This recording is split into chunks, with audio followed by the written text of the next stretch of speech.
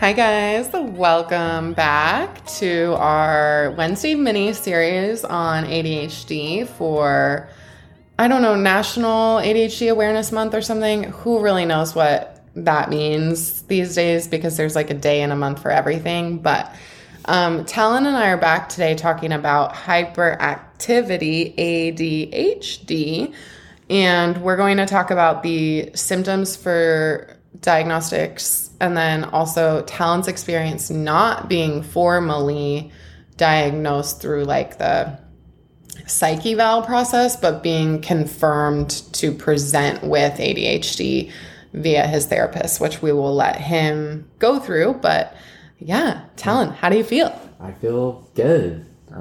I feel ridiculous with how close this microphone is to me right now. So.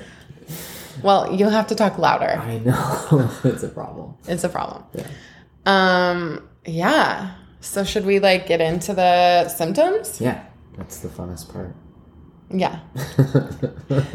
Okay. So for ADHD, hyperactivity, obviously like with all things, there's a spectrum, right? And just because you present with some of these things, but you have a primarily inattentive diagnosis, which really is just like what we historically have called ADD, attention deficit disorder. Like for anyone listening, if you have inattentive ADHD, you're still going to have some of these criteria, right? Like it's not like, it's not so cut and dry that there's no overlap. Yeah, I would say there's tons of overlap. And like I would say that my symptoms, vary based on like situationally, like what type of social situation I'm in, or like where I'm at, like versus like, you know, whatever. So like I experience a very wide range of symptoms on both sides. Yeah, inattentive and hyperactive. Yeah, I would say you're like definitely combined type. Yeah, so I definitely am like inattentive. I don't have a ton of hyperactivity, although I have some, but like I see it way more in you than in myself. But also like, who knows? We've normalized this behavior. Yeah. I would say that you definitely see it, my hyperactive symptoms more probably than a lot of people. I think you're acutely aware of them. You asked me a lot, like, oh, like what's going on with that? And I'm like, the first time I met you, I did that. Yes, you did, and I was shook because I was like, what? So you notice things that like either I know I do, but I don't even register when I'm doing them, so I don't know that I'm doing them, or things that like I had no idea that I do until it's pointed out, and then like that pattern is like familiar, right? Like the like my mouth thing, like I lick my lips habitually all the time. You do. So you pointed that out like our first date, and I was like, what? And you're like, yeah, what is that? And I was like, oh, I don't know. I have no idea what that is. So yeah. So for meeting the criteria for a diagnosis, 17 and below, 17-year-olds and below only have to have 5 of the criteria. Kiddos or whatever. Yeah. But once you're a legal adult, which is so funny because like your frontal lobe is not fully developed, but whatever. Yeah. Like when are you actually an adult? Like 26 or something? Yeah. 25 is when they say, quote unquote, that I still made some very poor decisions at 25, though, let it be said. But at 18 and above, you only have to have 6 of the following criteria. So the first one is often fidgets with or taps hands or feet or squirms in seat. All day, every day, probably. Yeah. Constantly, all the time. I move a lot for work. I'm standing all the time at work. I don't remember. I haven't sat down for a meal at work in 4.5 years. I stand to eat. I'm constantly like standing. So like I think my fidgeting is very well masked by the work that I do and the level of like my hands are always moving at work. I'm a cook, so like I'm always doing something with my hands and my brain is free to wander. I'm very that industry, and particularly like my position, is very well curated to me. Isn't that what your therapist said too? Was like, you are so successful at work because you have been able to create your position to work for you. Yes, absolutely. Yeah, I entered into the prep department, and we didn't really have we had some systems in place, like lists and things like that, which end up being very helpful to somebody with ADHD. When we're forced to use them, I have to use one at work or else I forget stuff, right? So yeah, I would definitely say that like my work contributes to a lot of the masking that I experience when it comes to like my movement for sure, because I've always masked movement. I was told like sit still as a kid, like don't do that as a kid, like any physical stimming I wanted to do, I was not allowed to do. Yeah. So I masked that for a really long time. Which again, what year were you born? 89. Yeah. So like, 90s, like not okay. I remember like... Oh my God, where did you lose your Tamagotchi? Oh God. So I had a Tamagotchi that I... Still have? No, I okay. stole it from a girl I didn't like at school. I don't even remember her name, but she had 12 of them on her backpack. Well, whatever. And the excess enraged me, and I wanted one so badly. I fucking stole it from her. Did your mom ever find out? I lied and said that I got it from her at school. Yeah. And then I got a Gigapet for my birthday, so I was rolling the Gigapet and the Tamagotchi. I lost my Tamagotchi in the JCPenney bathroom. Yeah, I'm 92% sure that my Tamagotchi broke off my backpack or someone stole it from me, which is absolutely what I deserve because I stole it. So, like, you lose things the way you find them. Mm-hmm. And, yeah. And then my Gigapet, I think I dropped my Gigapet on the ground at school one day, and, like, she didn't recover. Mm-mm. Yeah, she didn't recover from that. Did your, once we graduated into CD players out of our Walkmans, did your CD player have to be taped back together from dropping it? Yes. Can you say that a little louder? Yes. Yes, it did. My CD player had to be taped shut. And then when that no longer worked, I convinced my brother, I'll say convinced. To give you his? Yes, I traded him. I don't remember what I traded him, but I'm like, you never use that? Like, give me that shit. And then I used that I was a senior in high school until I had an iPod. Like, it was, it was very low tech. We didn't have internet in my house until I was probably 17, and then we had dial-up until like a ridiculously long time. My cell phone had like internet capabilities before my computer had appropriate internet. Like highest speed. Yeah, we didn't have high speed. Oh my God. It was low tech. Yes, I fidget all the time. You do. Okay. B, often leaves seat in situations when remaining seated is expected. This is gnarly for me. Yeah, so all of that compulsion for me is there, but I was trained and taught as a kid not to do that. I got in trouble for that, so like that was very like, hey, like you're gonna start fucking grade school, like it's not like kindergarten, you cannot get up out of your seat. Like if you need to, then you need to like ask to like go get water, sharpen your pencil or whatever. So like I was absolutely that kid who was taking advantage of any cheat I could. Like I need to sharpen my pencil, it's 2 inches long now.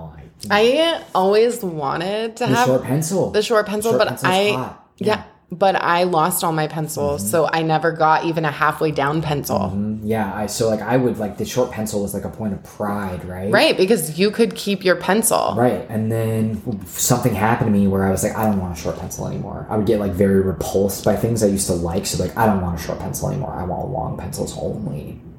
It was like a whole thing, and then like the pencil would get too short, and I was like, I can't use that anymore. I have a very particular pen. I only write with black ink. Blue ink stresses me out, and I like an inky pen, but not... like a gel pen. But not so inky it takes forever to dry.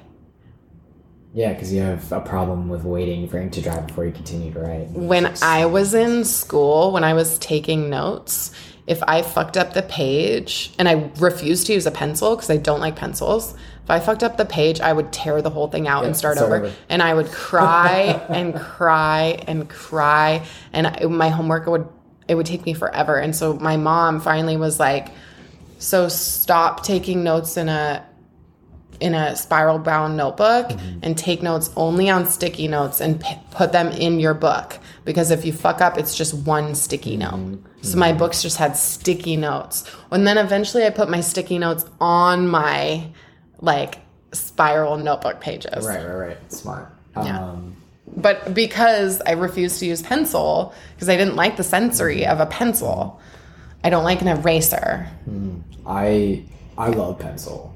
Like but tattooing with pencil, yeah, like red pencils, Ticonderoga. That's the pencil.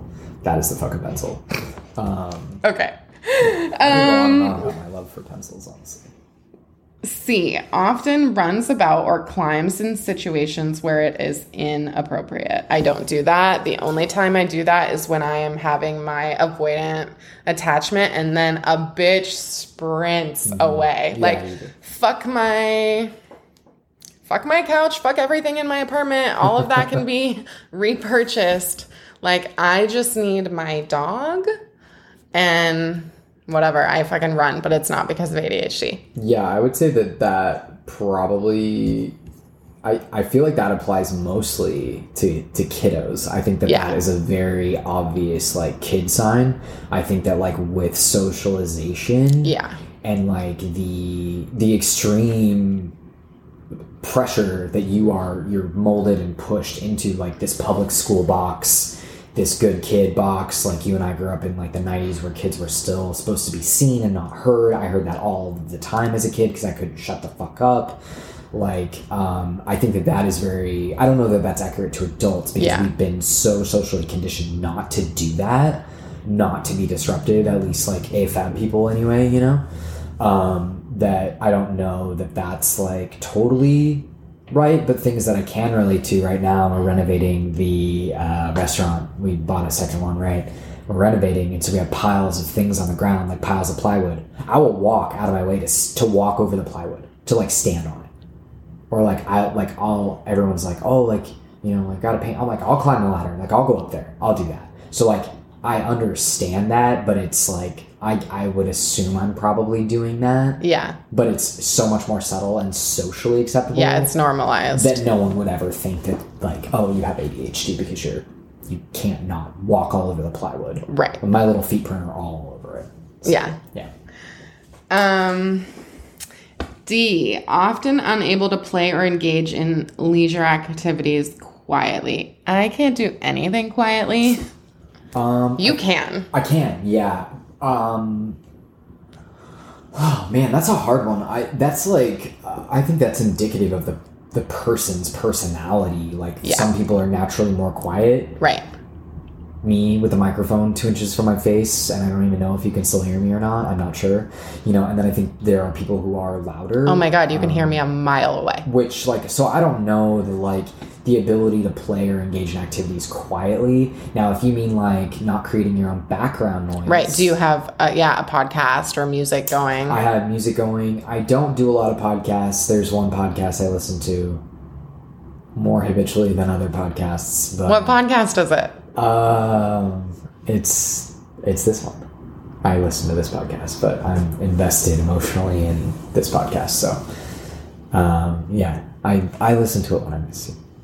When I miss you. So, but yeah, so I don't know. That's like subjective, right? So like that doesn't even like that. I think could be broken down into like, do you vocally stim, right? Like, do you repeat songs? Do you make up weird songs? Oh, I do that. Like, do you repeat the same phrase in different voices? Like, do you have the same song stuck in your head? You're like, that is all. Like, if you're doing those things and doing a task, you're not technically participating or playing in a task quietly, right? Sure. So I think that is like.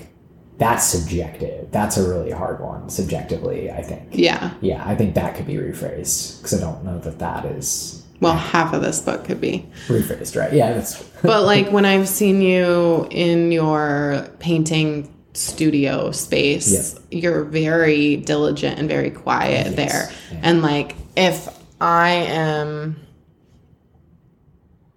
don't think I do any hobby quietly. I don't even eat quiet. I don't eat quiet. Yeah, I'm not. Eating is like... that whole indoor voice thing, I'm like, no, that's not going to work. I don't believe that some people even have indoor voices. Some people just don't have it. So it's like, that was something I definitely, like, as a kid was told indoor voice. Yeah. But again, that's like socialization. Yeah. Is often on the go as if you were driven by a motor. Yeah. You can just go and go and go and go. And I'm like, if I don't get a nap by 3 o'clock, which like I didn't get a nap yesterday. And by the very tail end of the night, I was like, I was regulated, but I was very much like, I was tired and I was shorter and my ability to track like. Yeah, absolutely. It's a palpable difference when you like have a nap versus when you don't. Like I know, like I can tell. I mean, like via text messages. I'm like, oh shit, take a nap today. I do not need a nap. You just go. I just go. And I go hard. Like I straight up like 10-hour workday, come home, shower. I'm like, all right, I'm gonna go skate, and then stay up way too late talking to you, doing whatever, like watching, whatever on my fucking computer. And then, I'm like, all right, 5 hours of sleep, get up and I like go to work again. And like maybe I drag a little bit at work, but then like, it's 11 a.m. and I got my second wind. I'm like, all right, let's go do it again, so I do just go and go and go. I need that hard reset and you don't. No, yeah. I found that like a little hack, like I really struggle, like I struggled with like initiating tasks that I don't want to do. I don't want to clean, right? So like I don't want to clean because I clean all day at work. I don't want to cook because I cook all day at work. And I've had to like do these little like tasks and hacks where I'm like, all right, I'm going to go home and I'm not going to sit down. I'm not going to get out of my work clothes. I'm not going to shower. I'm not going to do anything except for the shit I don't want to do, because then it's just like, it'll be done. And so, yeah, like I'll turn my 10-hour day into a 12-hour day because I'm doing my housework and all my things at home that I have to get done. Because by the time you like get out of the go mode, you can't get going again. Correct. Like if I always tell people, I'm like, dude, like if I sit down, that shit is over. Oh, see, it's and over. I can go again. If it's something I want to do. Sure. Like, like, oh my God, we're going to go to dinner. I'm like, oh, I like that. Like, yeah, I'll do all my stuff. I'll shower. And then I'm like, okay, I'm ready to go. That's not 100% guaranteed though. Sometimes I'm like, I can't do this. I can't go out. I know you didn't come out for my birthday. I did not. I sat down. Yeah. I did. I was like, I'm so tired. Yeah. But, yeah, I am always going. Yeah. Absolutely. This next one is like, I'm like so embarrassed. Why? Because we're going to want to literally talk for like 30 minutes about this symptom because we have so much to say, which is like so ironic because it is often talks excessively. Oh my God. We literally never shut up. Never. It's a problem. Never stop like talking. It's like, it is like not a problem in like a negative sense because like we're both having a fucking great time, but definitely impacts like particular plans or like ideas of how things were gonna go, and maybe we don't get to something because we couldn't stop talking. Don't shut up. I don't meet a lot of people with the social battery that like my level of talking really requires, and like you continue to enjoy it. I can only do it one-on-one though. Yes. I don't have like same. I can't do that with like a group. I don't have any battery for groups. I don't even have battery for the grocery store. I get my shit delivered. Yeah. Like I really struggle in group settings. That's a lot of input for me. And I end up in group settings hyper focused on one human being. Yeah. And then I look rude. Yeah. Well, it's interesting because you're in groups all the time, and I am never in a group situation. Yeah, I'm in a group setting at work, which has helped. My work really, and we'll kind of talk about this later, my work has really helped me be more well socialized with my like newfound, like I have ADHD, like my work has been very instrumental in like how I move through the world a little bit more easily. But yeah, I'm in group settings all the time. But what I do is when we're in groups, I do not look at people in the eye. That's like something very specific. I don't like, I like look down or look up or away when I'm saying something, or I look at like one person I'm very comfortable with and I speak directly to them, because that helps me, I guess, like filter out everybody else. I cannot look at other people. I don't want to see their reactions. I just need to say what I need to say. Which is perceived as rude. 100%. Like, yes, I think I come off very rude. I think I come off as a know-it-all by the way, like, I frame or deliver information. It's not gentle occasionally. Yeah, don't I know? It is, it feels forceful without being forceful, so it feels strange. Yeah. Like, it's not, I don't have, like, a loud tone. I don't have a snippy tone. No. It's very, like... But I think sometimes you don't have a filter. Correct. Which is also another ADHD issue, right? It totally is. And I don't have a verbal, like I say things and I'm like, oh my God, I can't believe that I said that. Yeah. But like, we can totally edit this out. But one time Talon and I were talking and he said like,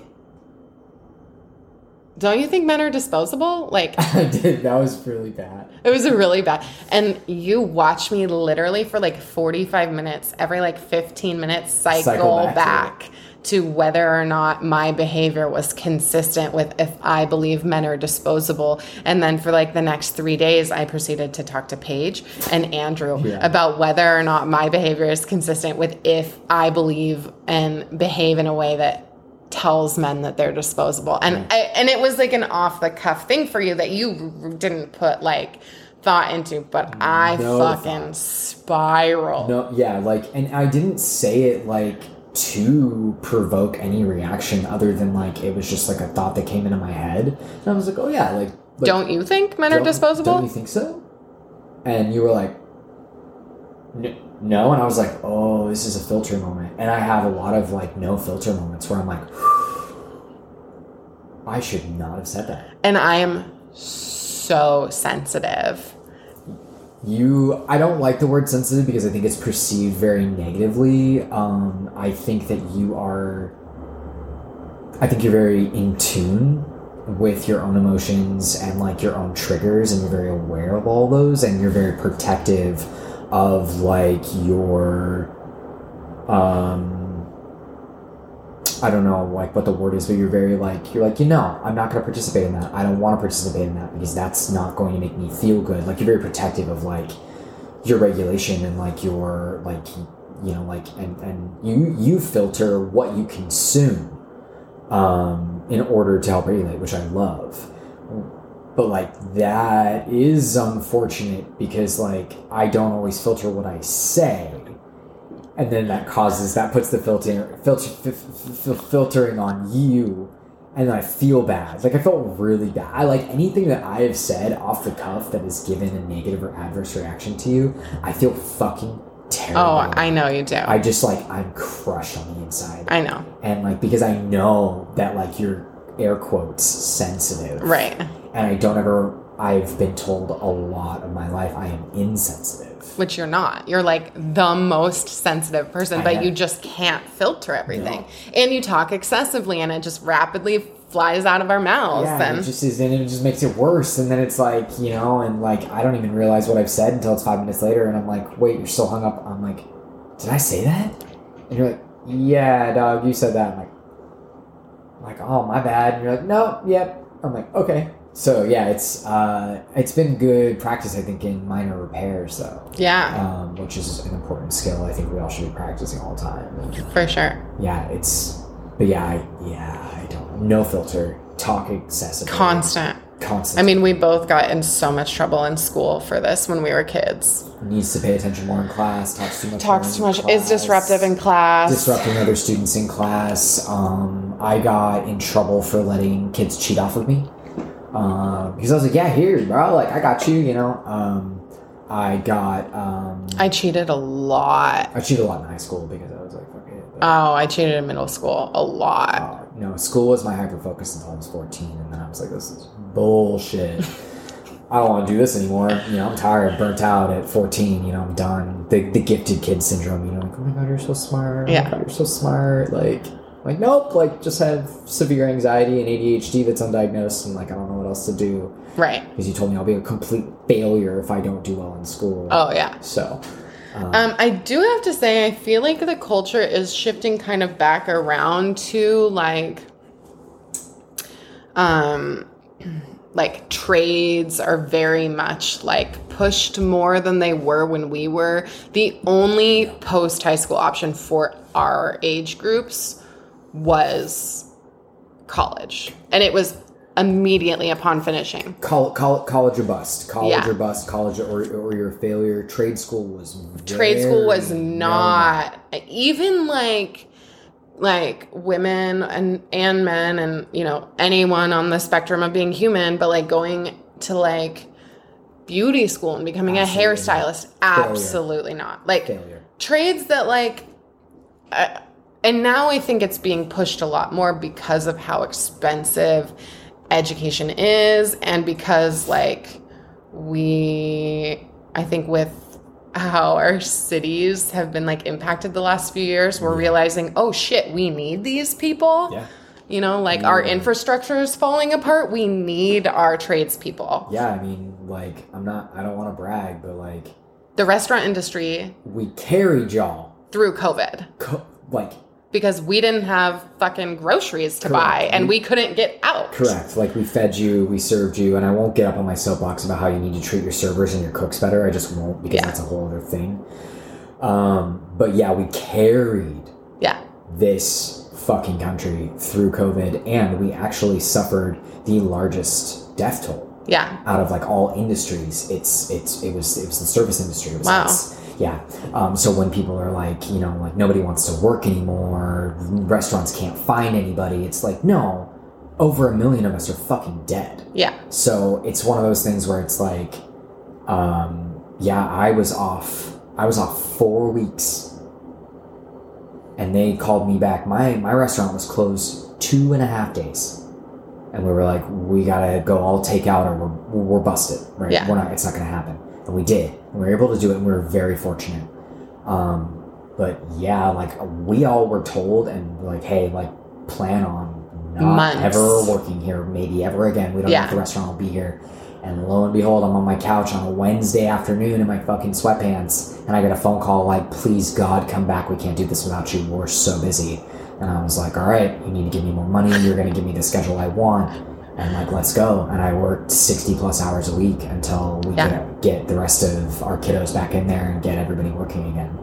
But yeah, like you bet your sweet ass, like we worked through it. So like tradespeople, are important. And luckily, like trades are so conducive to people with neurodivergencies, right? Because we don't technically have to adhere to the social norms of like a bureaucratic system or a white collar, which I don't believe in, but like white collar system, right? So I find that people like with ADHD tend to thrive in a trade skill. Oh my God. I am literally so mad that nobody told me I could go be a carpenter. I would fucking love that life. You could go be a journeyman. You could go do anything.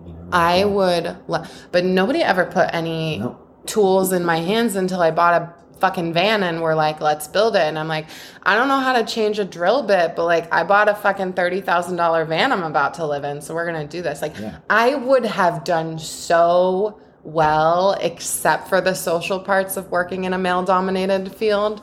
I would have fucked all my coworkers. But like I would have done so well.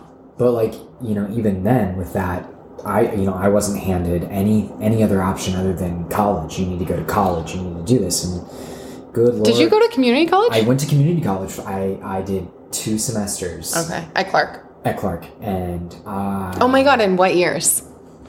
Fall of 2007. Oh, okay. Spring of 08. No. And I did abysmally. I did abysmally. It was the first time And I mean, I didn't do well in high school either. Well, yeah, because you have to self-lead college. And I can't. Yeah. I don't know how to do that. Yeah, there's no like, you're going to get 150 points by turning in your weekly homework. Nope, there's show up to lecture, self-teach. Figure it out. And then take my exam. Yeah, and like, just, and like interestingly enough, as a kid, wanted to be homeschooled very badly. We have to have a whole discussion about this because, oh my God, I was going to say this in the car. My ex-brother-in-law, I was telling you, like, he's great. Mm-hmm. And there was just some things sometimes, which there are with everybody. Sure. But I said, when Tori and I have kids, I want to homeschool. Yeah. And they lit into me. Oh, I bet. And they were like, you know, like, how could you ever not allow your child to be like socialized normally with their peers? And I'm like, I'm like, Shay, you're cool. I got called a fucking faggot in front of my entire senior class out loud. I was fucking tormented in school. I was made fun of very badly in school. My little brother came out at 14 and played traveling baseball with his peers. For 4 years, he had to hotel in rooms with boys, and he wouldn't go to the bathroom because they would like say things about how he was going to molest them or come on to them. Absolutely. So like, first of all, no. Like, I get to choose to homeschool my child because I don't believe that the public school system is serving neurodivergent and queer kids well. Furthermore, like, I don't really want my kids exposed to all the bullshit that's happening in public school for the sake of quote unquote making them strong. And I do believe there's a way to homeschool your children very well so that they are socialized and normal. Yeah, I mean, that's like what extracurriculars are for. Like, that's totally. What, like, putting them in groups and clubs and like, you know, lessons and stuff is for. Like, you know, their interests they're allowed to pursue. It's not like you're trying to keep them in the basement and just, like, keep them with you. Like, you're facilitating a more flexible learning. More flexible learning and a more direct path to like being able to self-manage, being able to self-motivate, being able to time manage and coordinate themselves. Like that's creating more success for them 100% on and less social stress and social stigma, you know, like the shame of getting kicked out of class. Brutal. And forced to run to the fence. Brutal. Yeah, like, you know, like... And then grounded afterwards. Because you were misbehaving, you know, like, I can't tell you how many times, like, I walked down the halls and people pushed me around and called me this, that, or the Oh my God, thing. I got called fat for fucking 15 years of public school. Like, you know, I was weird, and, like, I had to wear headgear to school when I had braces for a second, and like the torment was so bad. I went back to my orthodontist sobbing. I like really tried to keep it together in front of adults that I didn't know. I didn't really cry in front of adults that I didn't know, right? And I was sobbing in that chair, and I begged her to not make me wear it to school. And she was like, well, you have to wear it the rest. And I did. Good God, did I wear headgear every waking moment that I was not at school. I wore it. Yeah. But like, it was so bad. Like, it was even bad. I had a toothbrush in my lunchbox, and people made fun of me for it. And I was like, well.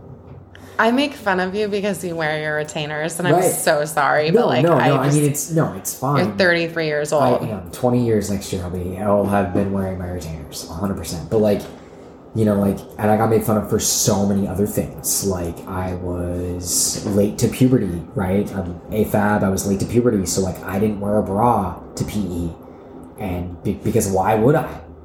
I don't have anything, you know, like, whatever. And like, those girls tore me apart. And also, like, in your head, you were a boy. Like, like it was. I mean, you are a boy and you were a boy, but like. But it's like, why would? But that's nobody else knew that. Yeah, and I was just like, why would I ever do that? That doesn't make any sense, you know. Like, I'm like, I don't understand like why this is an issue. I don't have boobs. Like, why are we freaking out? To the point where like my PE teacher had to like she pulled me aside and was like, you need to like wear a sports bra, and then like sent me home with a note to my mom, and it was so embarrassing. Because then my mom was like, all right, you know, and my mom was good. She was like, well, yeah, let's go get you some. Let me pick out like the most. You're like, can I get some boxer briefs too? Yeah, she was like, no, absolutely not. But But like, so yeah, like the sheer like negative formative experience of being picked on from since I can remember until high school. I was not picked on in high school. Mm-hmm. And I made that I made that happen. I was not picked on in high school. I went to a high school where no one knew me, and I was very like not nice, not approachable, not anything other than like a scary human being. Oh, yeah. I would have been so swoony. I was super punk. It was like a whole thing. No one came near me, so we can talk for hours and hours. We can talk for hours and hours and hours. Okay, so let me just like read the last few, and then let's talk about your experience not being diagnosed. Okay. And then we can talk about the self-reporting. Actually, let's talk about that first and then not diagnosed. Okay.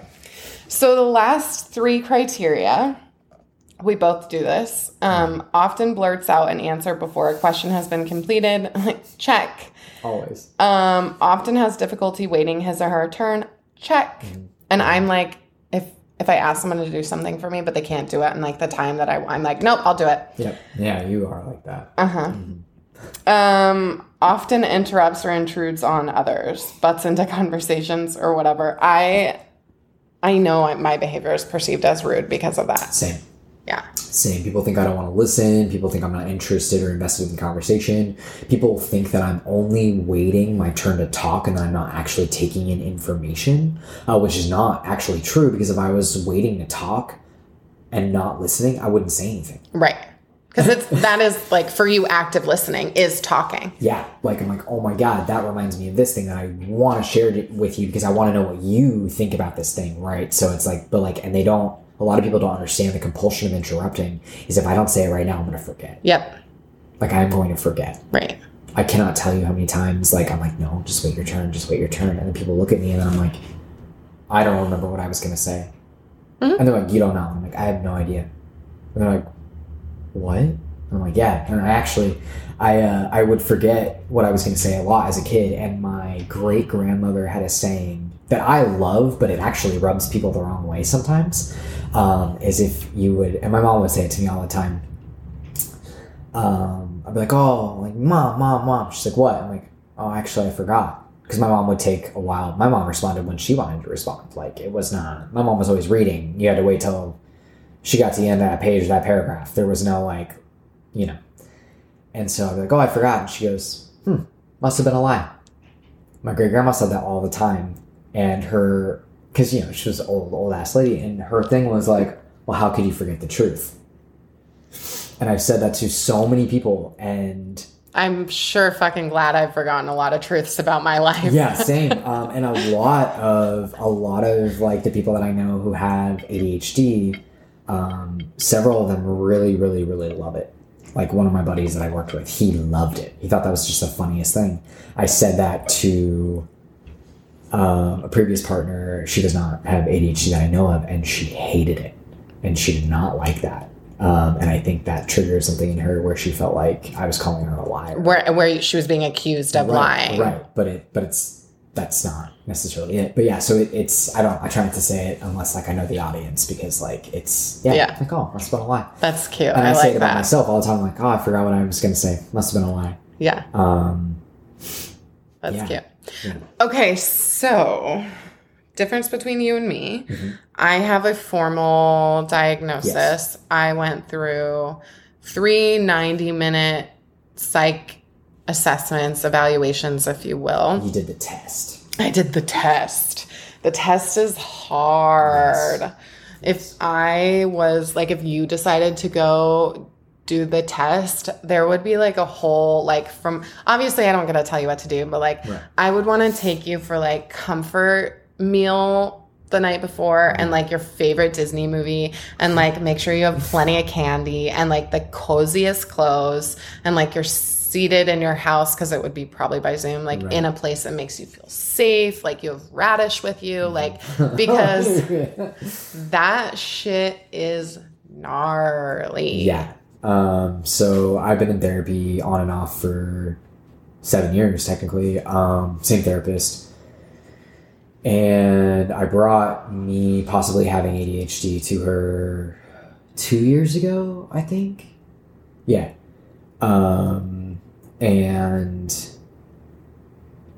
I was like, I don't like to self-diagnose, but this is something I've been noticing. And like, we watched my pre-transition videos, like, you can see it. You can see my symptoms change, right? And we had kind of started talking about that. And I was like, you know, and it first started with like, I'm not sleeping. And she's like, when did you start not sleeping? And I was like, oh, like, you know, 5 years ago. She's like, what happened 5 years ago? And I was like, I started tea. She's like, and then I was like, well, you know, I'm having a hard time like focusing and I feel like I'm forgetting more and more stuff and all these things. And she was like, interesting. When did you start feeling like that? So on and so forth. And we linked a lot of stuff back to like when I started testosterone, the changes in your brain, chemicals change the way symptoms present, right? Like, because, does it amplify them? No. So like, well, maybe. Because like I don't have a lot of memory from my childhood and like how I behaved until I started really being like, oh, this has been an issue for a really long time. I thought everybody's brains just did that. So I wasn't really big on the self-analyzation of like, why can't I function? I just figured everybody was struggling like I was struggling, right? Yeah. Because, you know, my mom is queen of, everybody feels like that. Don't worry about it. You're fine, you know? And then I started talking to my therapist and she's like, well, you know, there are some studies linked to like when you start taking testosterone, your testosterone levels rise, your estrogen levels lower, your progesterone lowers, and that changes like how your brain works. It just does.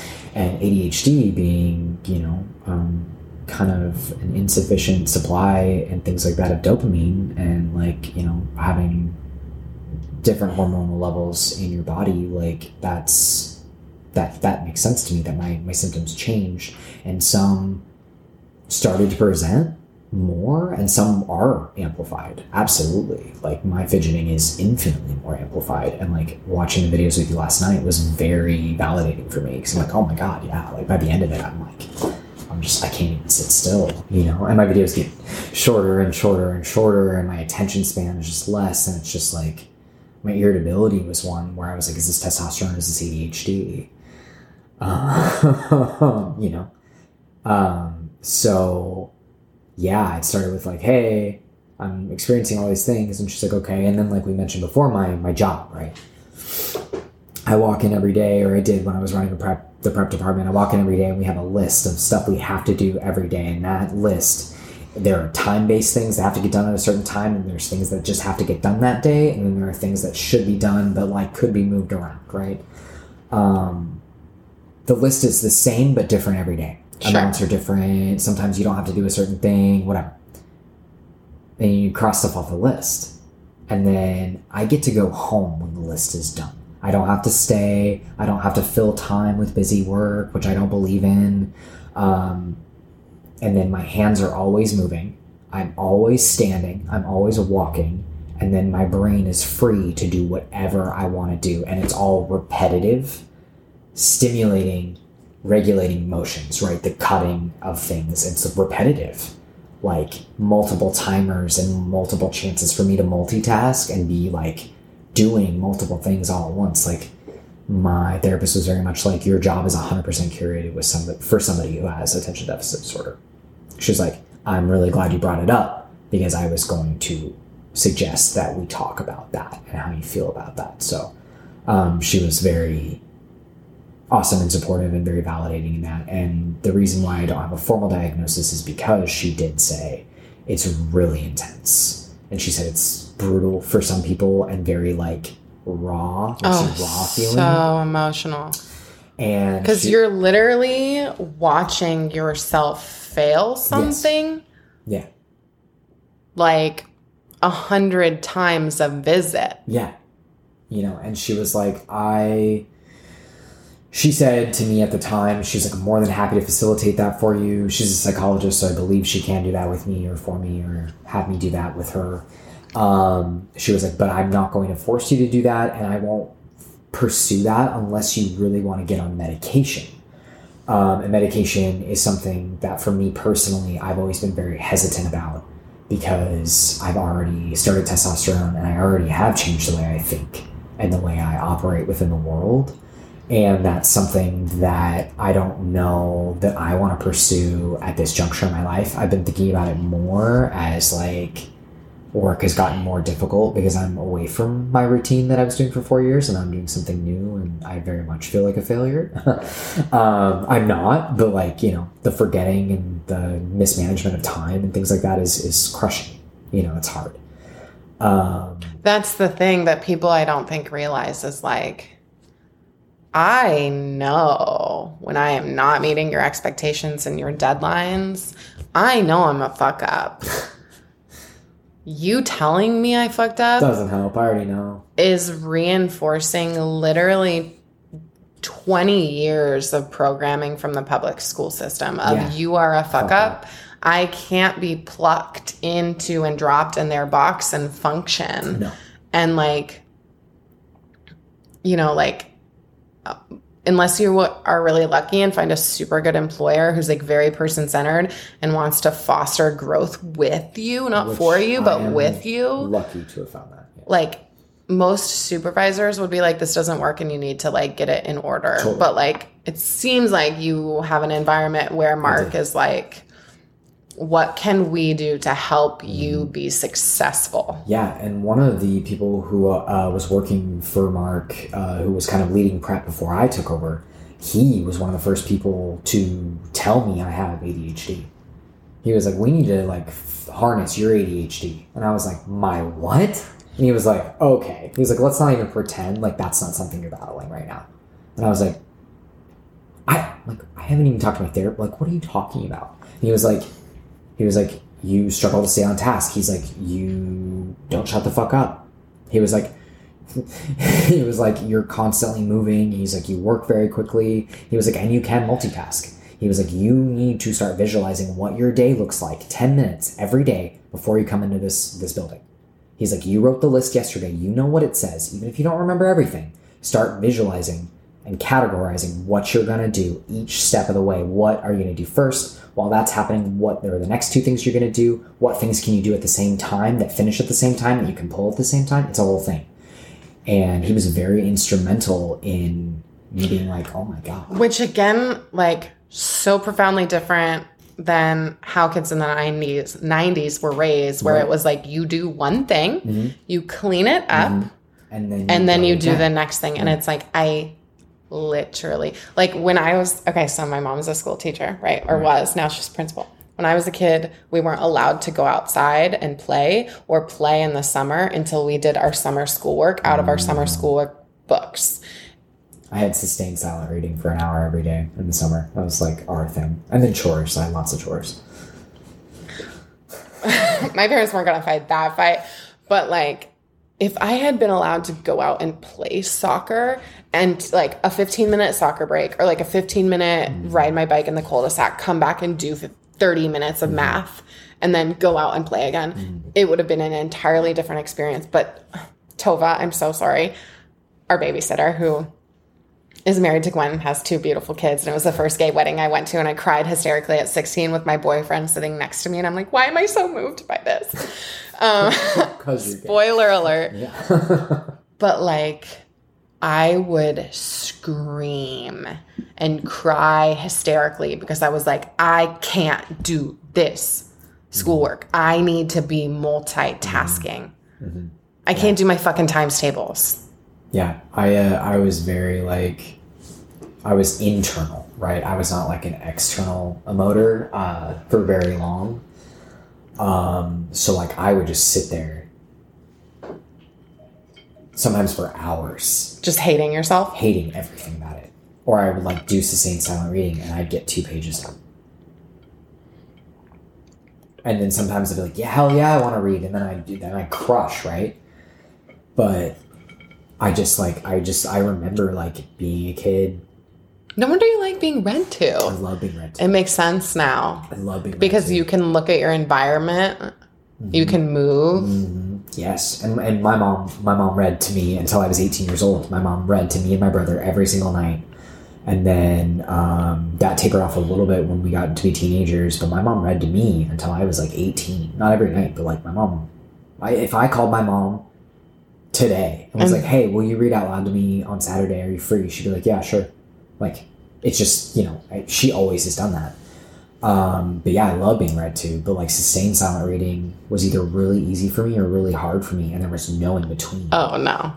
And there's never an in between, and so here I am like living my life this way. And then I'm, fucking 31 years old and I have this grown man down in the prep basement telling me I have ADHD. And I'm like, what? No. He's like, you're like, excuse me, sir. I'm like, hello. But like, everything he said, I identified with though. And he named behaviors I have.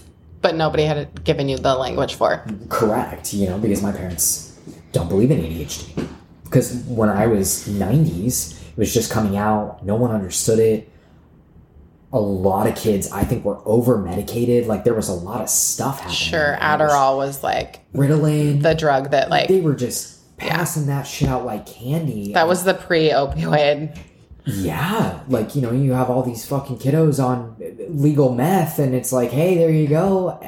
So, like, my parents were very, like... medicating your kids was not normalized when I was a kid. So my parents were like, absolutely not. We're not doing that. Yeah. Which like, fine, cool, whatever. But I mean, it would have been helpful for us though. Yes, absolutely.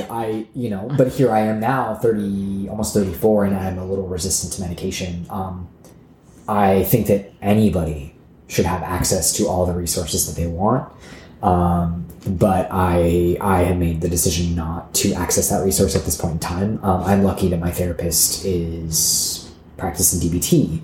So she's very awesome in that, like, gives me skills and like workarounds and little tricks and how to trick my mind. So anything I talk about, like, oh, you got to trick yourself. Those are active skills that I do all the time because I'm like, I know I have to get this done. I don't want to do it. Like me making keys the other day. Yeah, that was tough. Where I weaseled my way. I know. I was like, keys. I literally was like, Home Depot's open till 10. Like, we can go. Yeah, no. Yeah, but the like, things that are easy for me are right. because I'm medicated. Right. And so, like, my workaround for keys was I'll go after work to the hardware store. Before you sit down. Before I sit down, that's 1 minute down the road from my work, and I'll go to that hardware store, and then I'll go home. Yeah. Right? So that's a trick I learned. I didn't sit down, and I grouped it with, like, I have to go to work. So I group it with a task that has to happen, right? Yeah. So, like, that's one of those things. Like, yeah. So, yeah.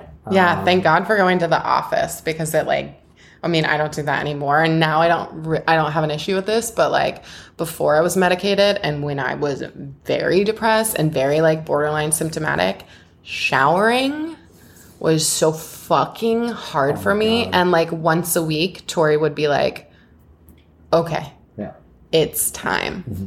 Like she would be like, let's get in together. Mm-hmm. I will wash your hair for you. Mm-hmm. Like she would be like, Sarah, it's been 5 days. Yeah. My mom, when I was a teenager, I played soccer. Not well. And my mom was very good about being like, she's like, right upstairs, don't sit down. And I remember like, don't sit down.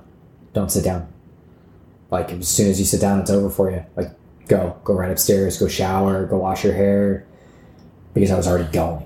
Yeah. And I like just had that memory actually just now. Like of and my mom, we talk about it a lot. My mom was very strict, very rigid. And that's probably because my mom has 2 kids with ADHD and me and my brother were, quote, cute but a handful. But I woke up at 7 a.m. in grade school. I ate breakfast by 7:30. My teeth were brushed by 7:40. I was out the door by 8:10 to get to school by 8:20. Yeah. Like it was like, and it was every moment of my day was structured. And there was some free time, but even that was scheduled. Yeah. Like, okay, you can do your homework when you get home, and then you should have your homework done by 4, right? You get home at like 3 hour for homework, and then you can watch your 2 shows that you want to watch, Dealer's Choice. And then dinner's at 5, and then we're watching the news until 7. You can watch Wheel of Fortune and Jeopardy, and then you're going to go get in the bath, and then we're going to read at 8:15, and then you're going to be in bed by 8:30. I'm exhausted just listening to that. That was my life as a kid. I wouldn't have been able to do that. I didn't have a choice. Yeah. You know, like that was it. And like, and there were lots of nights where I was mad. I was frustrated. I have a really hard time pivoting. Right. I do not pivot well. And so my mom also like had a tool for that. She's like, all right, dog, you got 5 minutes. Because like, if she didn't give me a warning, I fucking melted down. I lost my damn mind, slammed doors, huffy, like would lie about brushing my teeth. Because like, not because I didn't want to, but like I didn't want to stop playing. I didn't want to, you know, whatever. Like I had a lot of autonomy, but like my schedule, I was very scheduled as a kid. And it lightened as I got older. Sure.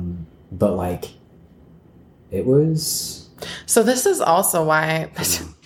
circling back to like homeschooling, yes, right? Like the ADHD brain truly is not awake until like noon. Oh yeah. So trying to get to first period as a functioning teenager, undiagnosed, unmedicated, wasn't going to happen. 7 a.m.? Like, what the hell, man? I don't even see my first client of the day until 9 a.m. I love that you said that because I always joke because I work early, right? Everyone's like, how do you do that? How do you do that? I always joke, I'm not awake until 10. Yeah. Because I'm not. Like, truly. I don't remember the first 3 hours of my day. I'm doing it. It's all robotic and controlled, but like, I don't really wake up and I'm like, oh, okay, talkative, whatever. Like, yeah. And all of the people in my department were like that too, where they knew they didn't speak to me unless they absolutely had to because I'm just like not even there. Yeah. I'm just a little zombie. I'm a noodle, you know? And then I go to the Minute Mart, grab an energy drink, and I'm good to go. But that's 9:30 or 10 a.m., right? Fucking energy drinks. I have a Costco membership, by the way, if you ever need to get like a giant pack of Red Bull. Good to know. Good to know. But, and they deliver now. But, yeah, like kids, like the ADHD brain is really active between like 8 to 10 p.m. And this is when we like do our most, it's always when we hang out and we're like so alive. And like, it would have been really nice to be able to manage my schedule, not to avoid schoolwork. Because I love to learn and I loved to learn as a kid. I like to know things. It's so fun for me. But to learn at a time when I could. And another thing I love is I love communicating when I know to other people. That's why, like when I mentioned before, I come off as a know-it-all, right? I'm like, no, I just want to tell you this really cool thing. And I've been told multiple times, like, well, the way you say it is like, you think I don't know. And I'm like, no, I'm saying I didn't know. And you're like, excited to share it. Because now I know. And I'm like, did you know this too? Because like, I didn't know this. Like, and so I'm trying to like, I always really struggled with that because that was one way I was like very much trying to create connection. And so socially I was very othered because people thought that I was like a little prissy fucking know-it-all. I was annoying. And it was heartbreaking because I was like, no, I just want to tell you this cool thing I learned about frogs. Everyone Why is it always frogs? I love frogs, man. They're so cool, you know? But yeah. So. Okay, so we have only a few more minutes. Yesterday I administered Talon. Well, I just want to acknowledge I got explicit and enthusiastic consent to just like briefly put on my therapist hat. Yeah, brain hack me. To brain hack Helen just slightly because he doesn't have any insight into like what diagnosis could like the process, what it could look like. Yeah. So I administered him the ADHD self-reporting tool, which is like a starting tool that clinicians will use to determine if we should refer for further diagnostic testing. Yes. Peer reviewed, like I think it was a team of researchers at Harvard that wrote it. It's broken up into inattentive and then hyperactive. And so, on the inattentive scoring, Talon scored a 33, and in the hyperactive scoring, Talon scored a 31. And 24 or greater points is highly likely to have ADHD. So, like, you're, like, maxed out on the scale on both ends, and it's, like, ADHD combined type, basically. Yeah, and we... but, like, tell us about your experience with that. Well, I would love to point out the fact that I tried to cheat Yeah, and I did not let you because I redirected back to some examples. Correct, which I think is something that's very important. And like, so like that is something that like I've taken like little online tests, you know, because everybody does that. Duh. But you can cheat those. Because like some of those answers, like there's no one there to work that answer around. Right. To be unavoidable, right? So like I actually enjoyed doing that with you because you were like, no. Mm-mm. What about? Yeah, and I was like, so I hate like saying this about myself, but yeah, I very much learned from an early age how to cheat or mask or work around things to avoid trouble, to do what I wanted to do, to get away with things, and nothing like nefarious, obviously, but like normal. I mean, like you still feel guilty about stealing someone's Tamagotchi. Yeah. Oh yeah, guilt, dude, guilt. Yeah, I don't remember the girl's name, but I vividly remember the Tamagotchi. Right, like you weren't like cheating or lying or whatever because you want that, because that was consistent with your value set. You were doing that to function. That's maladaptive functioning, right. Which is, sorry if there's any parents listening, right? And it's frustrating to be on the receiving end, but maladaptive functioning is functioning. Yes. It just isn't the most effective. Right. But it is getting needs met. Right. And it doesn't look great, right? Like that doesn't look, it doesn't feel good. No, it feels terrible. And again, like, you know, I had strict parents. I had very strict parents. And what do they always say? Strict parents make good liars out of kids, right? I was an amazing liar. And I had to like stop doing that. Like that was something that like I had to stop myself from doing. Yeah. Which was really hard. Yeah. Like people don't like this, but like I love a white lie. You know what I mean? Like a white lie that's not gonna like if it doesn't have any negative impact. Like if somebody's like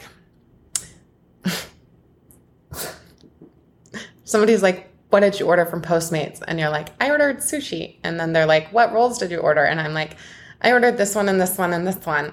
But like, I also ordered, you know, this appetizer and like this thing, but I don't want to tell you I ordered that much food. It's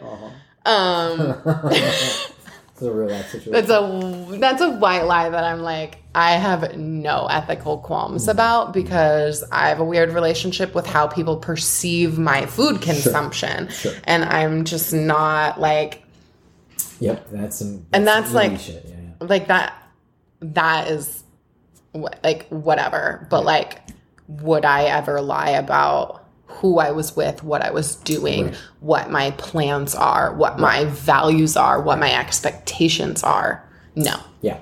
And I definitely did for a long time, even almost into like early adulthood. 21 years old. And I had to I practiced not doing that. Because I realized I'm an adult, I'm not going to get in trouble. Like I don't have to lie about where I'm going, who I'm seeing, what I'm doing. It's not important. Lying is a form of fawning, essentially. Yeah. I don't have to do that. Yeah. Right. So and now, unfortunately for me, I don't lie. And it's made socialization a lot harder because I don't want to do that. Yeah. And I don't elaborate either, right? Because I don't want to give explanations or justifications for why I don't want to do something. Which is so funny because you really crave people to explain and validate their things, their thought processes, their decisions. I do. I want to understand somebody, right? I want to understand their motivations and stuff. Now, if someone asks me for a justification or a validation or an explanation, I'll give it freely. Sure. But I don't just naturally do that because it feels like fawning or it feels like an excuse to me. And that feels very close to how lying feels. And it makes me feel weak and sneaky. And I don't like that feeling inside of me. And I'm sure there's a lot of stuff we can unpack there. But we don't have time. We don't have time. But yeah, the first thing I tried to cheat the system. I tried to cheat on the test. And then the next couple of things is I felt very vulnerable and very seen just by doing that little self-assessment and like seeing by myself, and like, you know, when you're honest about things that you like encounter every day and you struggle every day, that maybe you put away because you're like, well, I just have to do that. Like when you talk about those things and you're like, oh my God, those really do impact me. That hurts a lot because it's like, this is what I'm living with and this is how I'm living. This is how hard it is. This is how hard my life is, you know? And like, I very much forget the struggles that I go through every day because I go through them every day. Right. And I'm very like, that's how it is. Yeah. And this is how I've chosen to live. Right. Yeah, I just really want to like put it in perspective for people. I think it's like 0 to 14 is like no ADHD symptoms. And then like 14 to 24 is like likely to meet criteria. And then 24 or greater is highly likely. Like you need to be referred and treated to meet criteria. And you scored 33 and 31. Like this is greatly impacting your life. Absolutely.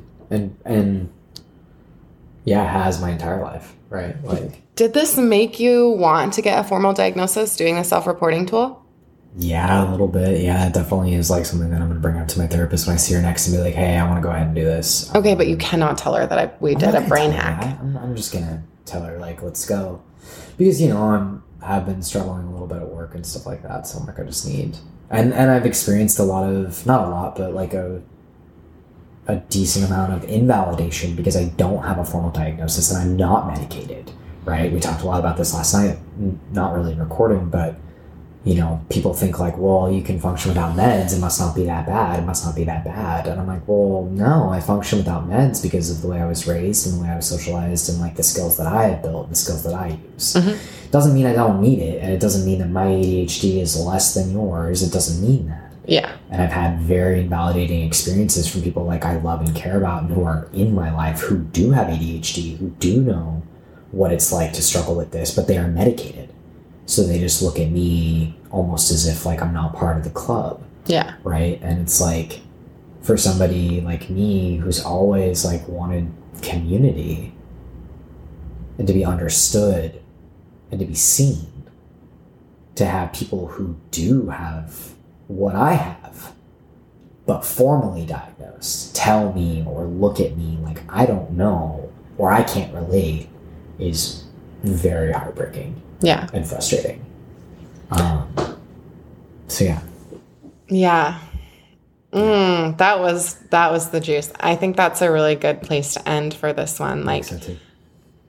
And I want to, it's sweet because we watched your pre-transition videos last night and like you ended the majority of your videos by being like, I'm so grateful that like, even though this is hard, even though I don't know what to expect, even though I'm not sure if I'm going to be supported, like I am so grateful that I have the opportunity and like the resources to transition. Yes. I hope like all of you who are listening have like all of the things in your life that make you grateful, right? And I just want to like bring some of that to this and say like, everybody listening, like we hope that you feel seen and you feel supported through the podcast, but also like in your lives. And we want to empower you that like, if you don't have people who see and support you, to find that community. Yeah. Well, I mean, not even that, like we see you, we support you. Like there isn't anything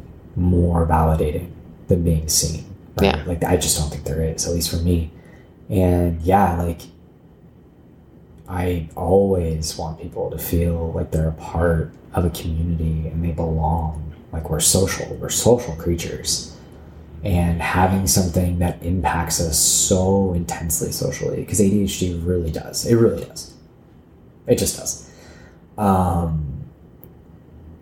Is like very isolating, very heartbreaking.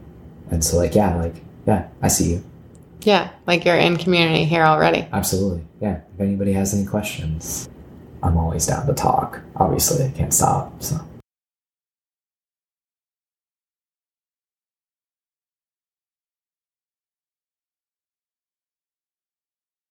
Hi, friends. Thank you so much for listening to this episode of the Bold, Beautiful Borderline podcast.